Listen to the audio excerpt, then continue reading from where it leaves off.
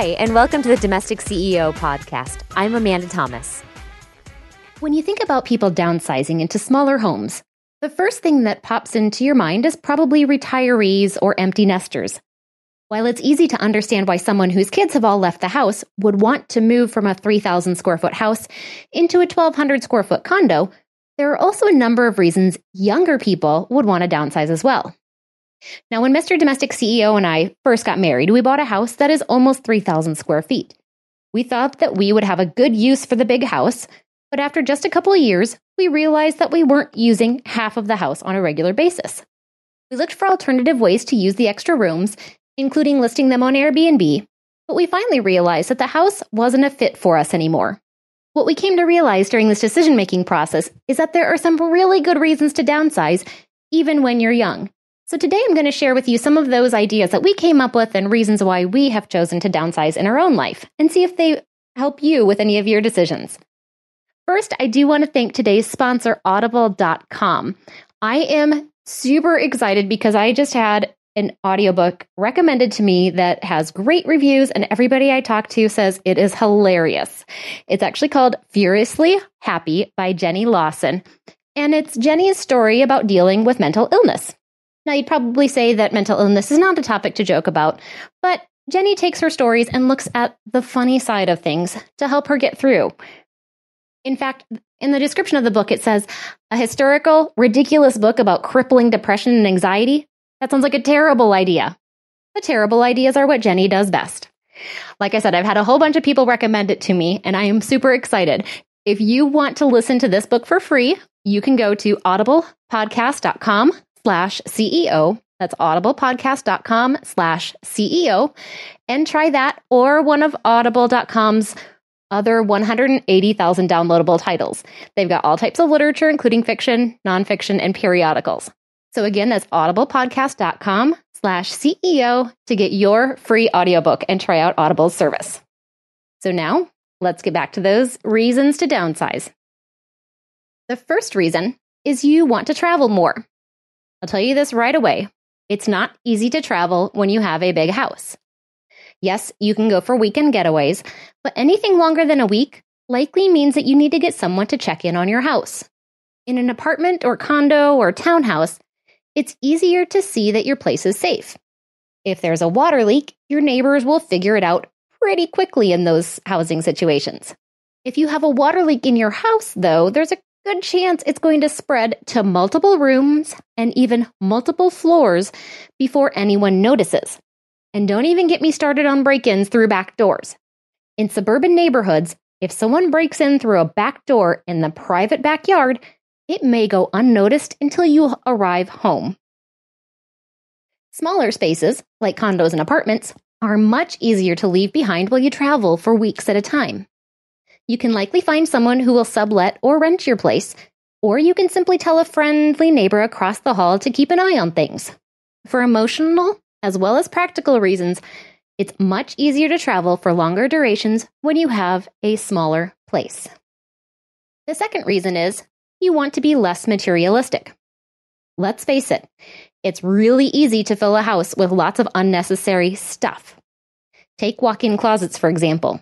Most people, yes, even women, only wear enough clothes on a regular basis to fill a standard coat closet. The rest of the stuff in large closets gets moved around, reorganized, and maybe worn once or twice a year to help us justify keeping it. The same thing applies with almost every room in your home. The more space you have, the more likely you are to feel like you need to fill it with things you aren't actually going to use. If you want to become less materialistic and cut your consumption, downsizing will force you to do it. When space is limited, only the absolute favorite items get to stay. Most people who live in smaller homes learn to adopt a one in, one out rule. For each new item that comes into the home, one old item must go out. If you can't imagine getting rid of something, there's not enough room to buy something new. Living in a smaller home is an efficient way to curb consumerism. Reason number 3 is you want more free time. Bigger homes take a lot of work to keep up. There are almost always things that need to get done, like yard work, cleaning, organizing, cleaning, small fix-it projects, cleaning, repainting, and more cleaning. While you can always choose to ignore the tasks that need to happen around the home, I wouldn't advise it. Putting off your routine cleaning tasks will mean you have to do more scrubbing later, and putting off your routine maintenance tasks means things will break quicker. Having a smaller home means that each of these tasks is going to take less time and may even need to be done less often, which in turn gives you more free time to do things you actually want to be doing. Now, reason number 4 is that you want to save money. Bigger homes are almost always more expensive to live in than smaller homes when you compare similar style homes in a neighborhood. This is pretty typical for purchases and rent prices in most neighborhoods. But what you may not factor in are all the other things that cost less for a smaller home. For starters, it takes a lot less energy to heat, cool, and light a smaller home, which means your utilities are going to be cheaper. If you already outsource household tasks to give you more time, you'll find that it's often less expensive to hire services for a smaller home because there's less to clean or maintain than in a larger home. It may also cost less to insure your house because it has a lower replacement value, and you have fewer items in the house to insure. So long as you don't downsize into a trendy upscale condo, you will almost always save money by living in a smaller home. And that leads into reason number 5, is that you want to be debt-free. In the early to mid-2000s, there was a saying, buy as much house as you can afford. Banks were giving out money left and right to get people into houses, and people were taking out loans they could just barely afford. Now, if we've learned anything from the housing crash of 2007 to 2012, I hope it is that a big mortgage isn't always a great idea. Many people my age and younger already carry a huge amount of student loan debt. So buying a big house with a big mortgage means they're going to be in debt longer. If you have a large mortgage and you want to become debt-free, downsizing is an option you may want to explore. By lowering your monthly payments, you can more quickly apply the extra money to your current debt to become debt-free sooner. And then the final reason to downsize is more about lifestyle than finances. If you have a larger home, chances are you don't live close to the action of a city.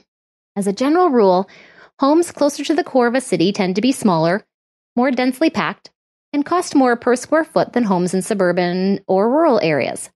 If you're sick of living the suburban life, or you want to get away from the farm life, but you don't want to spend much more each month on your rent or mortgage, you're likely going to have to significantly downsize. In Phoenix, Arizona, for example, where I live, $1,500 a month can rent you a 3-bedroom, 1,800 square foot house in the suburbs, but it may only get you a 2-bedroom, 800 square foot condo in the city. You may have to give up some of the square footage, but if you're looking for a change of pace, it could be worth it to make the compromise. I'm sure there are 100 more reasons to downsize, but those are the ones that kept creeping back into our conversations about our living situation. I'd love to hear from you if you made the decision to live in a smaller home. Post it on my Facebook reason why you decided to live smaller. And remember to go to audiblepodcast.com/CEO and look up Furiously Happy. You can listen to a little sample of it, and if it sounds like a book you might like to listen to, you can get it for free and try Audible out. They're great. I love their audiobooks. Until next time, I'm the Domestic CEO, helping you love your home.